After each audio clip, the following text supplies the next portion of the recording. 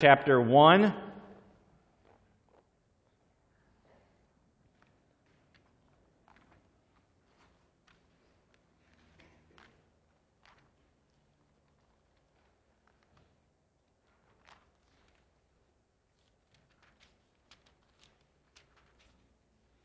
And as you're turning there, we've been going through Colossians as a church, and last week was Sanctity of Life Week. We like to, as a church, sometime in January or February, ideally if we can hit the Sanctity of Life Sunday, we like to pause and for 1 or 2 weeks, sometimes even more, to really focus on the issue of the sanctity of life from the womb to the tomb. So we did that last week. We're going to also do that this week because we believe it is such a crucial and important topic in our culture today. Jeremiah 1. Here's what it says. Verse 4. Now the word of the Lord came to me, saying, Before I formed you in the womb, I knew you. And before you were born, I consecrated you. I appointed you a prophet to the nations. Before we talk about that, let's go ahead before the Lord and pray. God, thank you for your word. We thank you that it is through your word that we have life. We thank you for sending your son Jesus for us, that he died on the cross for us. And Lord, as we talk about this topic, continue to nurture in us a heart for the things that are near and dear to you.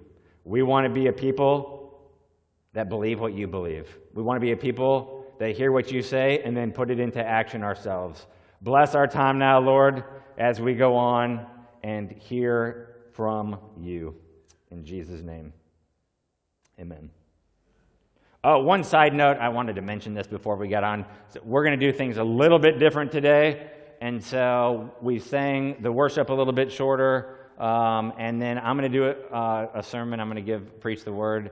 And then we're going to have Sarah Benson come up. She's in from Ukraine. And so we'd like an update from her and how we can be praying for her and the work going on there. So she's going to give a brief update after I'm done. And then Justice and Laura and Mike are going to come up and talk about Belize and kind of talk about our summer plans.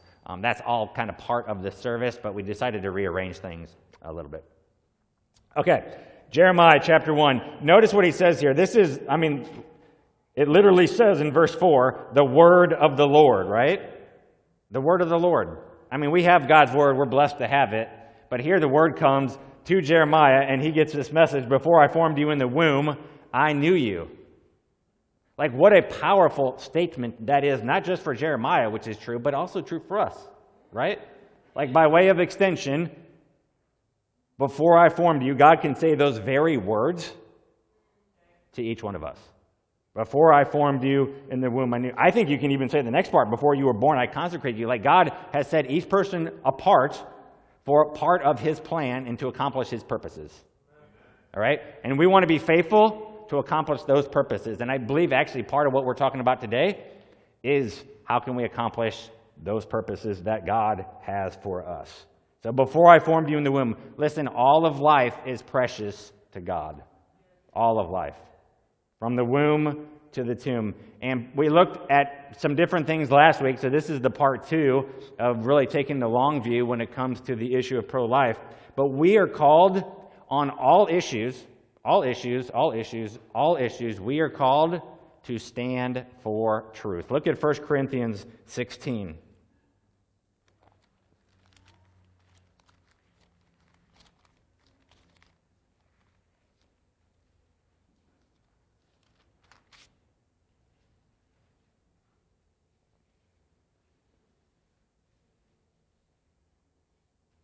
1 Corinthians 16, verse 13, it says, Be watchful, stand firm in the faith, act like men, be strong.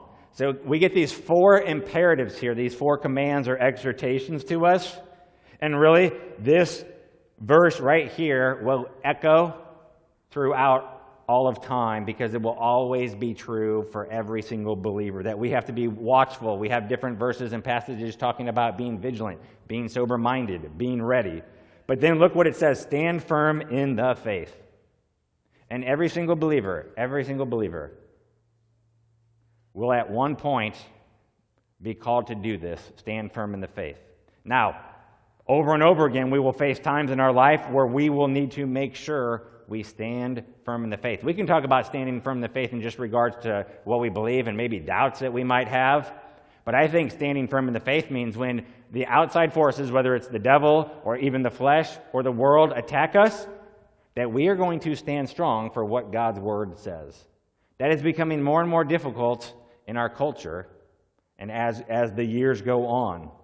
Regardless as that may be, all areas we are to stand for truth. That's the public square and the comfort of our home. In the marketplace or out of the marketplace, we have to do that. There was a monk. He lived around 390 AD. His name was Telemachus. And the gladiatorial fights were still going on in Rome and throughout the Roman Empire. And one day, Telemachus had enough.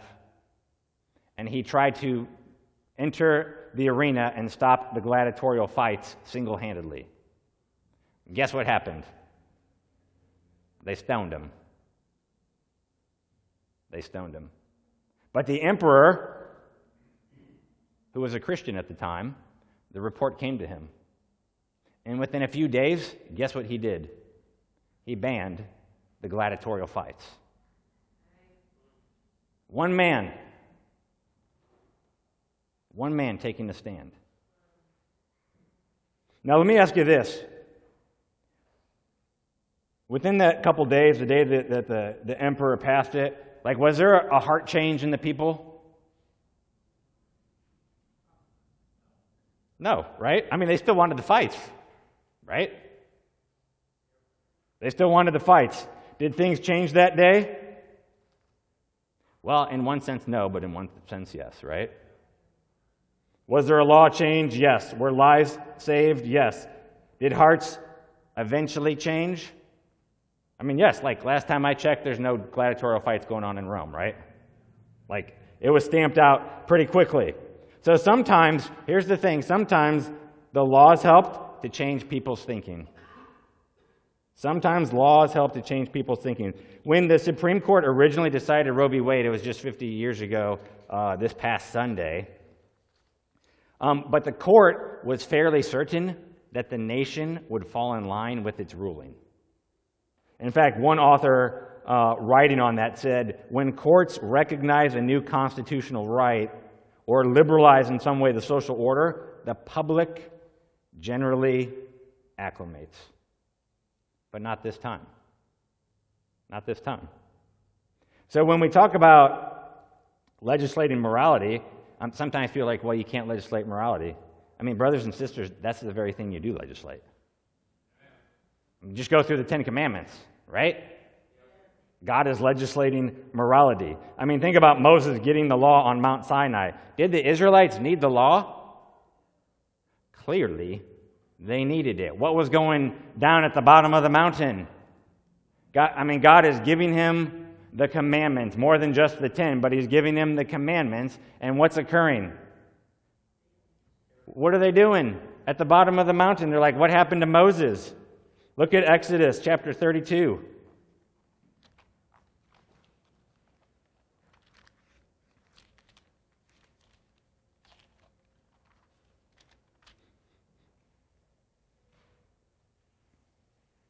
This is the story of the golden calf. And we're just going to pick it up in verse 4. He received the gold from their hand and fashioned it with a graving tool and made a golden calf. God is setting up the nation, the Israelite nation. He's setting it up as they decide, we're just going to go do our own thing. And they said, continuing on, these are your gods, O Israel, who brought you up out of the land of Egypt. When Aaron saw this, he built an altar before it, and Aaron made a proclamation and said, tomorrow shall be a feast to the Lord. And they rose up early the next day and offered burnt offerings and brought peace offerings, and the people sat down to eat and drink and rose up to play. Where were the Israelites' hearts at? Wicked and fallen. Right? Where is our hearts apart from Christ? Wicked and fallen. So did Moses say, well, Lord, these people's hearts haven't changed yet, so let's not give them the law? until their hearts change. No, actually, and we're not going to look at it, but Paul talks about it in Romans 7, like the law was meant to point out how fallen we are, right? That's one of the purposes. And it's really, ultimately, we're supposed to be led. The law shows us how fallen we are, and then it's supposed to point us to Christ. Even as we're reading in our life group, the biblical theology book, like from Genesis to Revelation, what's the story? That God is redeeming a people for his own through his son Jesus. So what we want to do is we want to make sure that we are people who speak truth, stand on truth, hold firmly to the truth. Look at Psalm 15.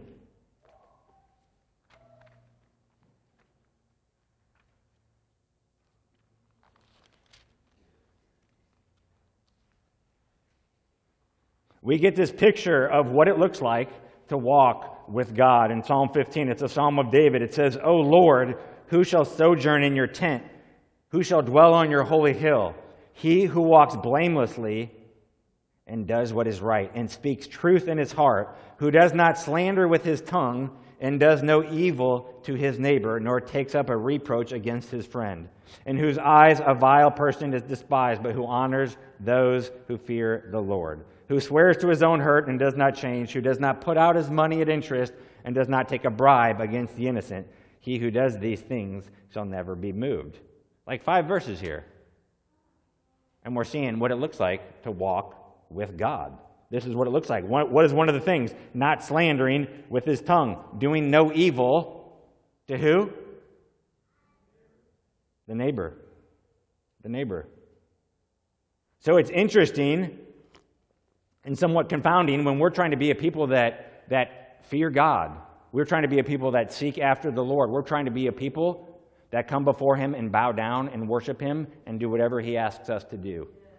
That's where our heart needs to be, just like it's encapsulated here. Do laws have an effect? Yes, they do. Recently, in the House of Representatives at the federal level, there was the Born Alive Protection Act. It was passed in the House. The idea was basically if a baby survives an abortion and is born, we want her to be given care. What do you call it if you let a newborn baby die and not try to help it out? Infanticide, right? Murder. 435 in the House of Representatives. 210 elected representatives voted against it. All Democrats. One Democrat voted for it, one voted present. We are fighting against a culture of death. That's what we're fighting against. And it has been present in our society for too long. And it's time for it to go. So do laws have an effect? Yes. Think about what was Israel commanded to do. They disobeyed those very laws that were given at Sinai. Like they disobeyed and they disobeyed and they disobeyed for like hundreds of years. And what did God finally do as their discipline? He exiled them, right? First the northern kingdom and then the southern kingdom. Like God loved them enough that he disciplined them. So he disciplines them, and we can really get the picture well in Jeremiah. We're just going to look at one verse in Jeremiah because we can see what they were called to do.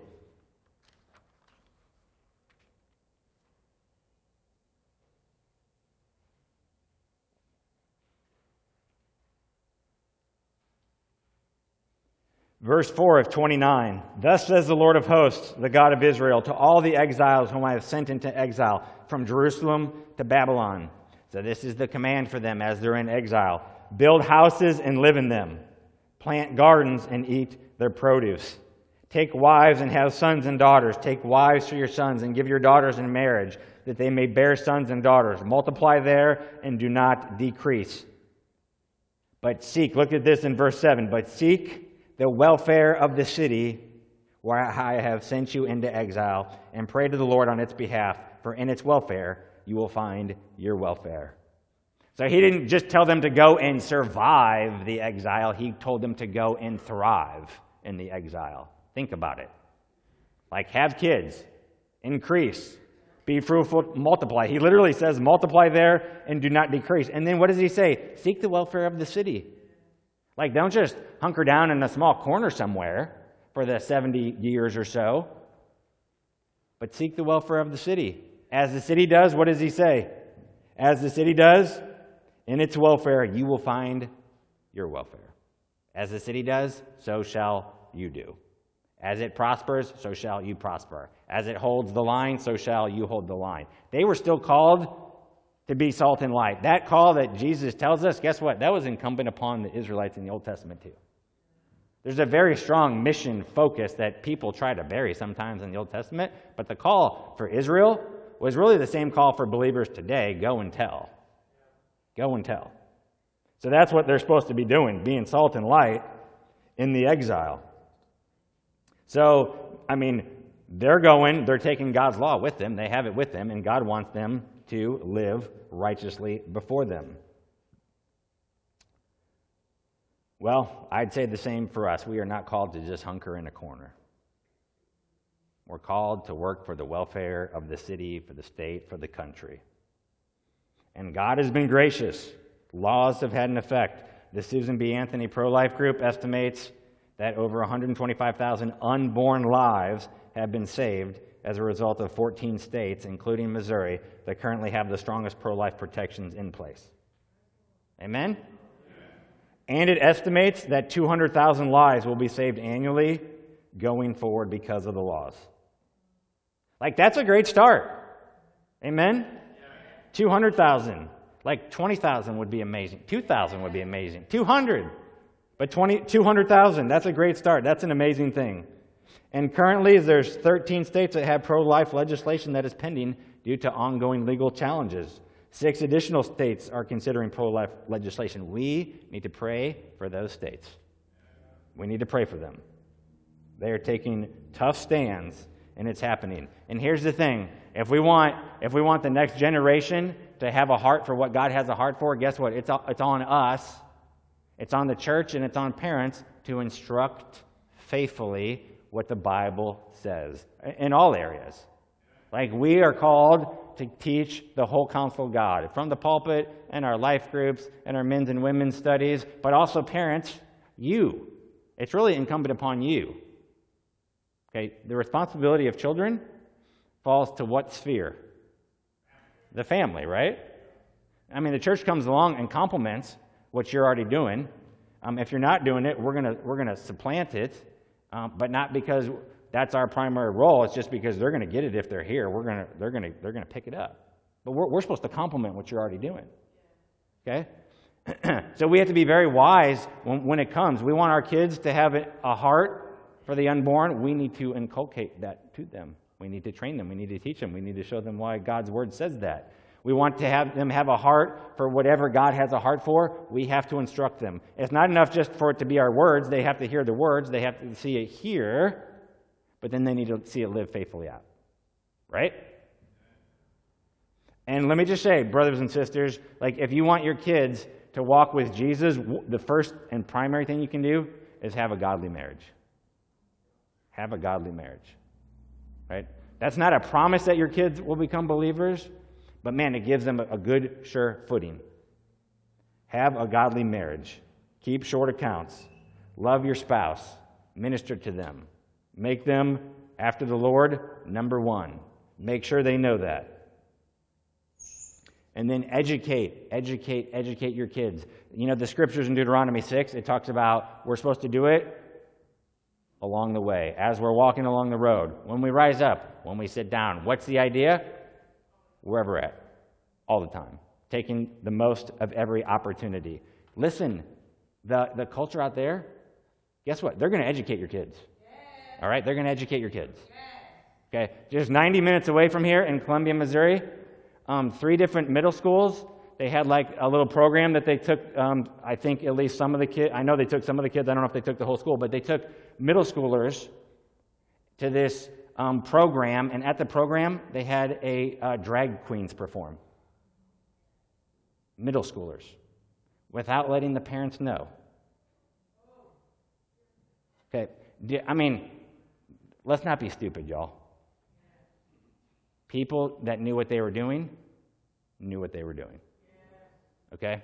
Let's not pretend there. So guess what? Do you think that the culture, do you think the education system, do you think they care about your authority? They don't. Do you really think they care what you think? All you have to do, I'm not even necessarily recommending it, but all you have to do is like turn on the news and see school board meeting after school board meeting where parents get tuned out, shut out. I mean, seriously.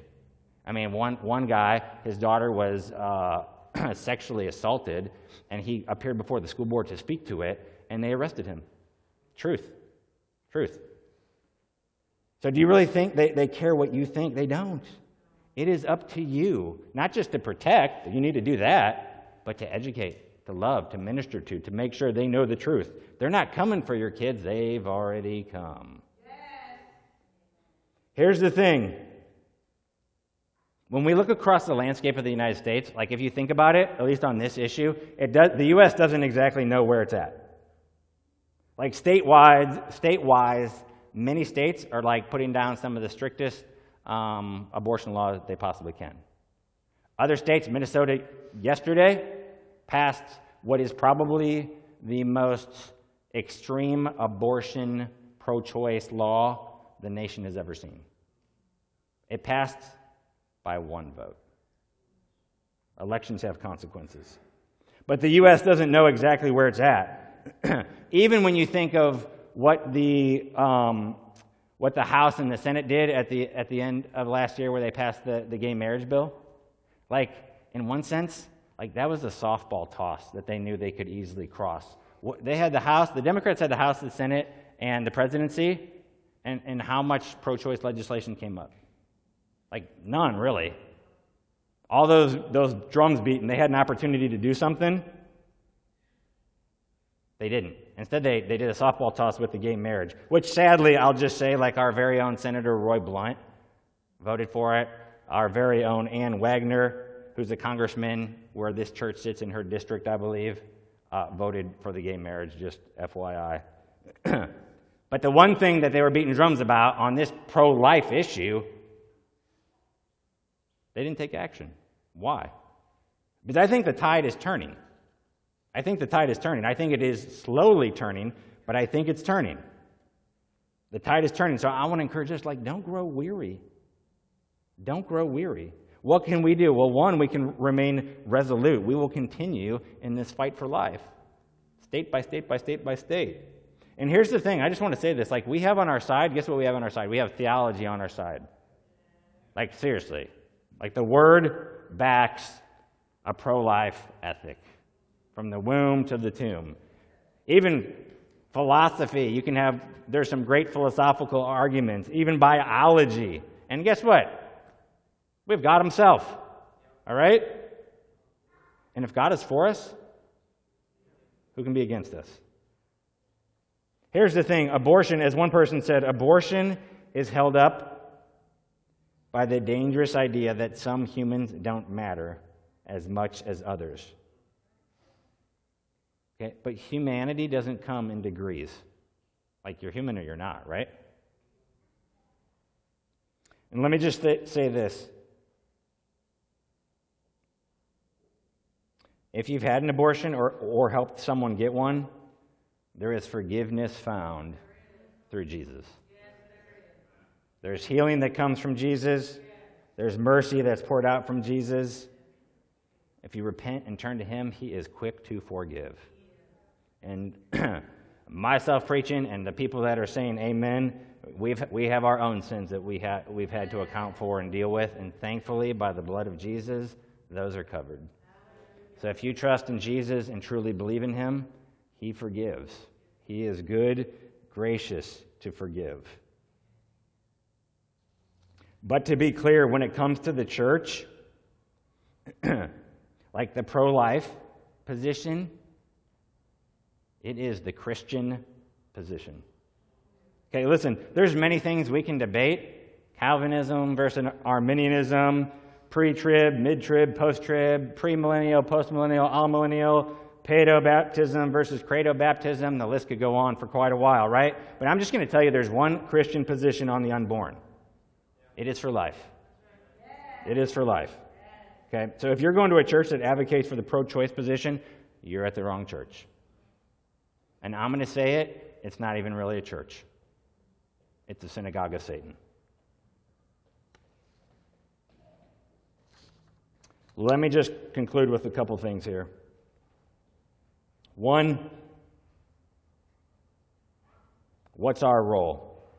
Because the hand of God is moving. And God is at work. Listen, here's an interesting thing. I had to replay this when I heard this the other day. I had to replay this little blurb I was listening to. But trustworthy source. It said, quoting the source, they said 96% of women who didn't have access to getting an abortion when they wanted one are thankful they didn't have the access in retrospect. They do not regret it. What does that mean? Here's what it means. Like for us, like ladies need ministry when they're in that tough position. They need resources. They need education. They need help. They need love. They need support. And the church needs to be here to do that. Amen. So the hand of God is moving. What do we have to do now? Well, one, pray. Listen, every person has a part to play in the March for Life. And the church is a body, and the body has many parts, right? Every single part has to function according to its gifting. But here's what I want each of us to ask. What's the next small thing I can do to advance a culture of life? Okay? Victories are usually won by small steps. And they're usually won by people coming together for a common cause. So what's the next small thing I can do to advance a culture of life? You know, we can volunteer at the local crisis pregnancy center, and guess what? We need more people from this church stepping up and volunteering at Thrive and like-minded places. Like, they need help.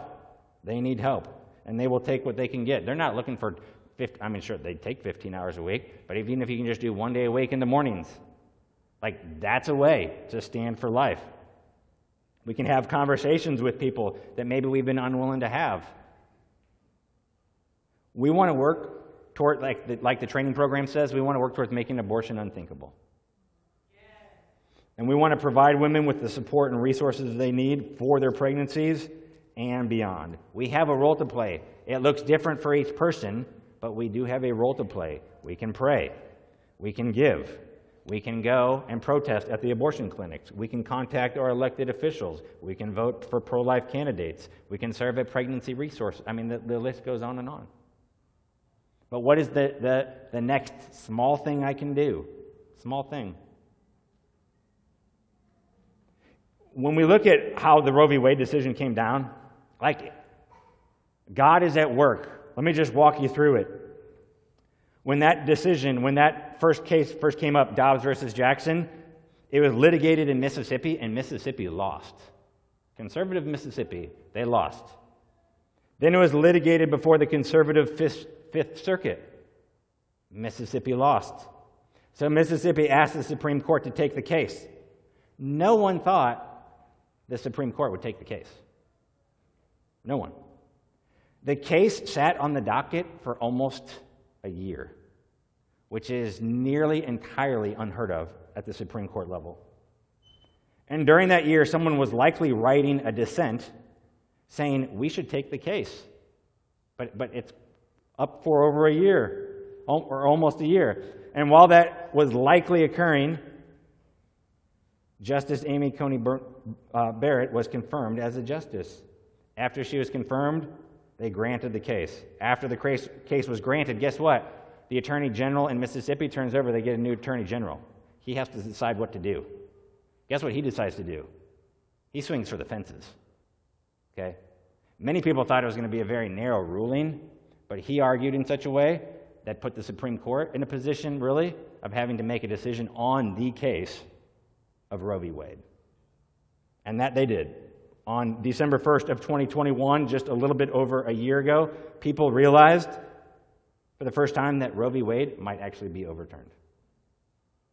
And then about 6 months later, the official announcement came down.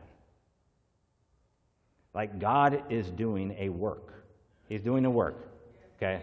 Now, ultimately, we can have all the laws in a society. We could go to the most perfect of utopias, okay? And people can live there and externally do the right things, but guess what? If their heart has not submitted to the Lordship of Christ, they're still going to hell, right? So we can take people from all different places and put up proper laws, and maybe externally they might even conform to them, but God's concerned about the heart, right? So yes, we work to legislate morality, but, we want the gospel to come through. The gospel is what changes lives. The law might have people do right, but the gospel changes lives. And let me just tell you, the gospel is good news. It is good news for a lady who decided to abort her baby. It's good news for the boyfriend who encouraged her or the husband who encouraged her to do that. It's good news for the gentleman who's stuck in pornography and looking at it. It's good news for the guy who has cheated on his wife multiple times. The gospel is good news and gives people hope when they are drowning. Over and over again. And many of you, including myself, were drowning. And what did God do in his faithfulness and mercy? He reached out. He reached out and grabbed you from the drowning. And how did he do that? Maybe through a friend, maybe through a church, maybe through your mom or dad, but he reached out. And guess what? You reached back, right? You trusted. You believed. God is such a good and faithful God.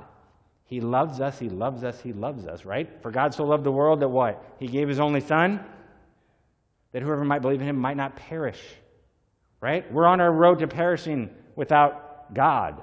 With God, eternal life. Without God, perishing.